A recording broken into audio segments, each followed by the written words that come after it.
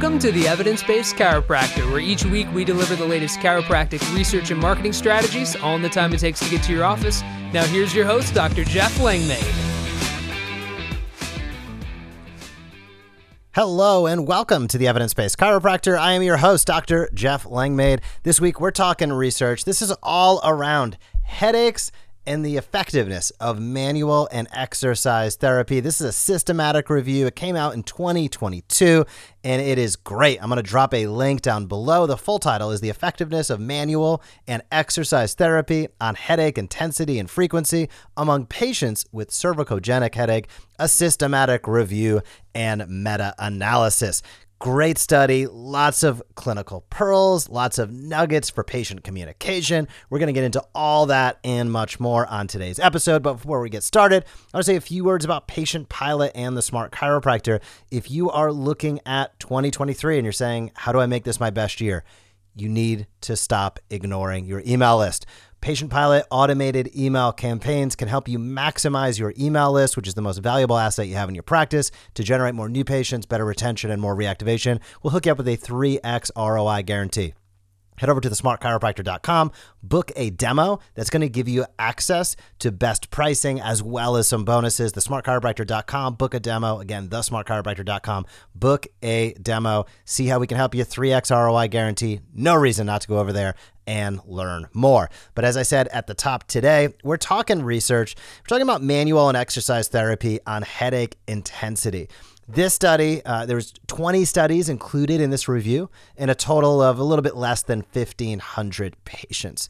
And there were a couple common interventions that they noticed, spinal manipulation being one, trigger point therapy being another, spinal mobilization, they broke those apart, scapulothoracic and craniocervical exercises were included as well. So let's take a step back, talk cervicogenic headache, then we can get into what they found.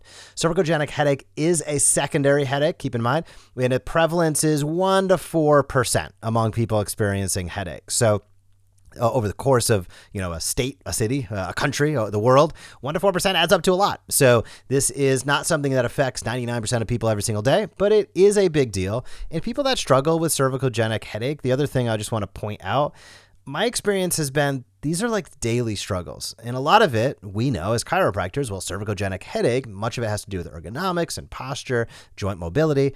So this is the type of headache I find that patients are like, every day at noon, I get a headache, right? Because they're getting back in the same posture, doing the same job function. And after 4 to 5 hours in a day, bang, they start to get that headache. And when you suffer with daily headaches, especially cervicogenic headaches, you're tight, you got stiffness, you got lack of mobility. These things are pretty debilitating. So I know we think of migraines as being the ultimate debilitating headache, but cervicogenic headaches, especially when they're chronic, can be a really, really big deal. So manual therapy is one of the most common treatment choices, and specifically in Australia, Europe, and the United States. And it's provided to about a third, 33% of patients in headache type clinics, as they say. So guidelines do suggest the management of cervicogenic headache using things like exercise therapy, spinal manipulation specifically, to reduce intensity, frequency, and disability. And they highlight in this study that based upon the current literature, 8 to 10 sessions of manual or exercise therapy over 6 weeks are recommended if that's kind of done in isolation. So there's no magic number, right? Everybody's different. They're presenting with different goals. You're seeing different findings, but that's sort of what they're saying are out in the guidelines. I think this is important. I'll highlight this again.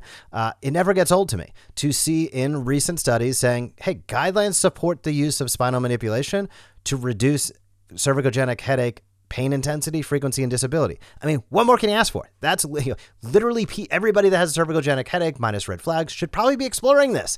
And that is a lot of people. And when the research continues to say this, I know there is a delay with the application of how the consumer is making choices and how other providers in your community are making referrals, but that's exactly why you listen to this podcast and use tools like the Smart Chiropractor and the Evidence-Based Chiropractor, is because the onus is on us to get out there and build the relationships with our community and with other healthcare providers so that we get the referrals that we deserve. So cervicogenic characteristics, let's talk a few characteristics there. Usually it's unilateral pain. It is usually pain beginning in the neck, then radiating to the occipital, temporal, frontal, or orbital regions. Moderate to severe intensity. So these aren't usually mild. I mean, these are for real. Non-throbbing and non-lancinating pain. And the duration can be variable. And a lot of this is based upon the fact that much of it's postural. Pain may be constant or intermittent, and it's usually triggered or worsened by neck movements or external pressure. And it's normally accompanied by restricted motion and pain in the shoulder blade area. These are all things that are really big deals. And we think about that cascade from acute to chronic. If somebody's doing the same thing, they're getting, every day they get older, every day gravity is one day more on their spine and neuromusculoskeletal system. They're doing the same repetitive motion as many of us do in our jobs. That's why it's our job. 5 days a week, we're doing something with repetition. And man, now you start to talk about restricted range of motion. You get a headache, you notice one the next day, you're not doing anything for it. This is compounding factors that become real deal issues for millions of people out there, and probably tens of millions, if not hundreds, when you look at it at a global scale. So this systematic review had a broader scope than previous research, and it was comparing the effectiveness of interventions commonly used in manual therapy to other conservative interventions, as well as sham or no sham. So it was really taking a deep dive and trying to understand what's going on. So from an intervention standpoint, manual therapy does have a specific definition, and is defined as any techniques administered manually by a trained provider for therapeutic reasons. Now, underneath that, there's a pretty broad scope. Manual therapy techniques include things like massage, trigger point therapy, kinesiotaping, manipulation, mobilization, acupuncture, and any combination. Now, they break that off from exercise therapy, which is really prescribed to correct impairments, restore muscular and skeletal function, and or maintain a state of well-being, as they say. So therapeutic exercise would include things like endurance training, resistance training, whether isotonic, isometric, or isokinetic, flexibility training, static and dynamic, stretching exercises. All of those things fall under the therapeutic exercise realm. So this study was trying to splinter those apart a little bit and get a really good understanding as far as what goes on with people with cervicogenic headache when they go through some of these different treatment modalities. And what they found with spinal manipulation was pretty darn good news if you're a chiropractor listening to this. Overall, 8 trials assessed the effectiveness of spinal manipulation, and 2 of the trials compared spinal manipulation alone to sham treatment and found statistically significant, we love to hear those words in the literature, not just significant, statistically significant changes in favor of spinal manipulation, and drum roll on this one, at the short and long term, which is awesome because that is a common criticism of people who don't know what they're talking about, is they'll say, well, it's spinal manipulation is a sham. Well, no, and we've seen this in multiple studies that it outperforms placebo time and time again. Which I have nothing against placebo, by the way. But the second component is, oh, it's so short term. I'm actually surprised at how long the results last. When we see time and time again in the literature that somebody can undergo chiropractic care, chiropractic manipulation, spinal adjustments, however you want to define it, and in the midterm, in the long term, 1 year later, 6 months later, 12 weeks afterward. And my assumption is, when it's that far after the care and treatment, they probably went back to doing the same thing. Think about how powerful the adjustment that you deliver is when somebody goes back to doing the same thing, and it could be years before the pain comes back. I'm surprised it actually doesn't come back sooner, based upon the fact that 23 hours and 45 minutes a day, if they're not in your practice, they're probably doing the thing that's causing the issue. That is a big, big deal. And I often believe that we shortchange ourselves as chiropractors. Like, that is huge, that what we do with our hands can make an impact not only now, but for the foreseeable future in many cases. That is such a big deal.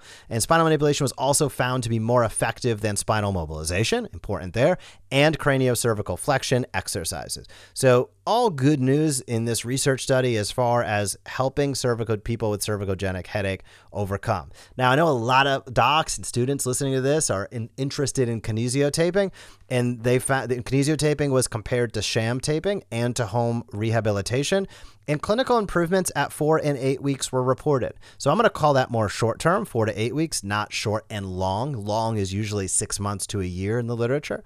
So short-term, but that's interesting. I've seen a lot of back and forth, shall we say, on kinesiotaping. What does it help? What doesn't it help? How does it work? There's a lot that we're still learning about that every day, all day. That's totally cool. This has a really interesting study, and I wouldn't normally think about it. I think about kinesiotaping from an extremity standpoint most of the time. So to see it in realm of cervicogenic headache and provide clinical improvements at 4 to 8 weeks compared to a sham taping, it's interesting, and I thought I'd pull that out as something that would be of interest to many people listening to this podcast. Additionally, Graston mobilization plus therapeutic exercise to exercise alone found differences in favor of Graston mobilization for headache intensity and frequency at 4 weeks. So if you're a Graston practitioner, utilize that technique. It's a good one for headaches. As we see here, headache intensity and frequency at 4 weeks, a positive association with reductions in those. That's a weird way to say it, but Graston is a good, solid technique in the literature according to this systematic review. So comparing the results of this review to the clinical indications proposed in other studies and guidelines, everything seems right. And they're saying especially regarding spinal manipulation and mobilization. In fact, 10 of the 11 included trials of spinal manipulation and mobilization reported clinical and statistical superior effects for the experimental groups compared to the controls. Let me say that one more time. There's a lot of recommendations out there that are reinforcing the idea that manual therapy and spinal manipulation is a really good idea for neuromusculoskeletal issues. Duh. But what we're seeing now in the literature is that just compounding. And that compounding is very important because every time we see a study, that's just another drop. It's just another drop.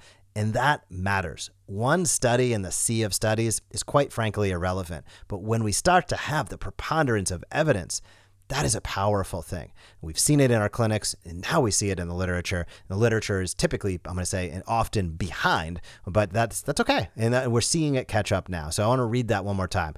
10 of the 11 included trials of spinal manipulation and mobilization reported clinically and statistically superior results for the experimental group compared to the controls. So that is absolutely powerful. It's a big take-home message. And if we drive forward to the conclusions in this study, the researchers found, quote, manual therapy with or without exercise therapy appears to be a safe and effective intervention for cervicogenic headache and should be considered in the management of this condition as already proposed by the latest guidelines.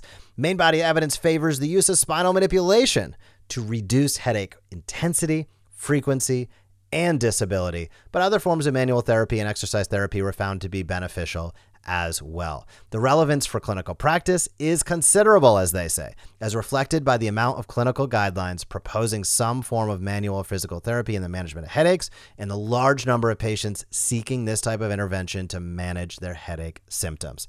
That final line of this study is the take-home message, and it is powerful. Clinical guidelines recommend who we are and what we do with the hands-on care we provide as being safe, effective in the short term and the long term. We see a reduction in intensity, a reduction in frequency, a reduction in disability. If we just had one of those things, if it was just short term and just intensity, it would be of value. The fact that it's short, medium, and long term, intensity, frequency, and duration, you're hard pressed to get better than that in any meaningful way. So I love this study. I hope you're able to find some great clinical pearls to take home. And it just reinforces as you're taking care of people today, tomorrow, in practice, in student clinic, in your practice, wherever you're going to be taking care of patients, it reinforces the fact that what you're doing is absolutely the right thing and the best thing to do with the movement-based hands-on care you provide in the absence of red flags, of course. So this is a great study. Again, I'll drop that link down below. Before we wrap up, let me say a few words about PowerStep Orthotics. If you have not picked up a free sample pair of PowerStep Orthotics, you're blowing it. Head over to pro.powerstep.com/sample, pro.powerstep.com/sample. I'll drop the link in the show notes. Use the code EBC, Evidence-Based Chiropractor, of course. They are going to send you and hook you up with a totally free complimentary pair of orthotics. They're what I use, what my dad uses. I cannot recommend them enough. Additionally, I just want to give a quick shout out to World Spine Care. 50 chiropractors volunteering around the world internationally. And this is a really, really big deal. 1 billion people worldwide experience low back and neck pain, and most of them don't have access to spine care. But you can be part of the solution. World Spine Care is an awesome organization, and you can make a tax-deductible donation at worldspinecare.org/EBC podcast, worldspinecare.org/EBC podcast. I'll drop that link down below. And finally, before we wrap, Chiro Matchmakers, if you're looking for a change in your career, we have over 100 jobs available, 85K plus starting salaries. If you're looking to hire a new CA or DC, do not go on gut and go it alone. You're going to end up wasting a lot of time, effort, and energy and money, and you're going to be super frustrated. It is hard to hire people the right way. That's why we take a assessment-based approach. We'll do all the heavy lifting and hard work for you and hook you up and find great associates that match the culture of your practice so you don't have to siphon through and work through a variety of false starts, which costs your practice a ton of time. We like to say finding the right person can add 7 figures to your practice. Hiring the wrong person can be a 6-figure mistake. And anybody out there that's made a few hires in their life, I'm certain can attest to that. So thank you so much for tuning in and listening to this podcast. I am super excited at what we're going to be putting out this year on the Evidence-Based Chiropractor Podcast. If you have not left us a review, if you're listening on your phone, you want to scroll on down, tap how many stars, leave a few words of encouragement. That'd be super appreciated. It helps more and more docs find out about this podcast. Thank you for being a chiropractor. Have an awesome day, and I'll talk to you soon. Thank you for joining us on this episode of the Evidence-Based Chiropractor. If you want to grow your practice, come back for next week's episode. If you want to grow faster, visit the evidencebasedchiropractor.com and join our MD Marketing membership today.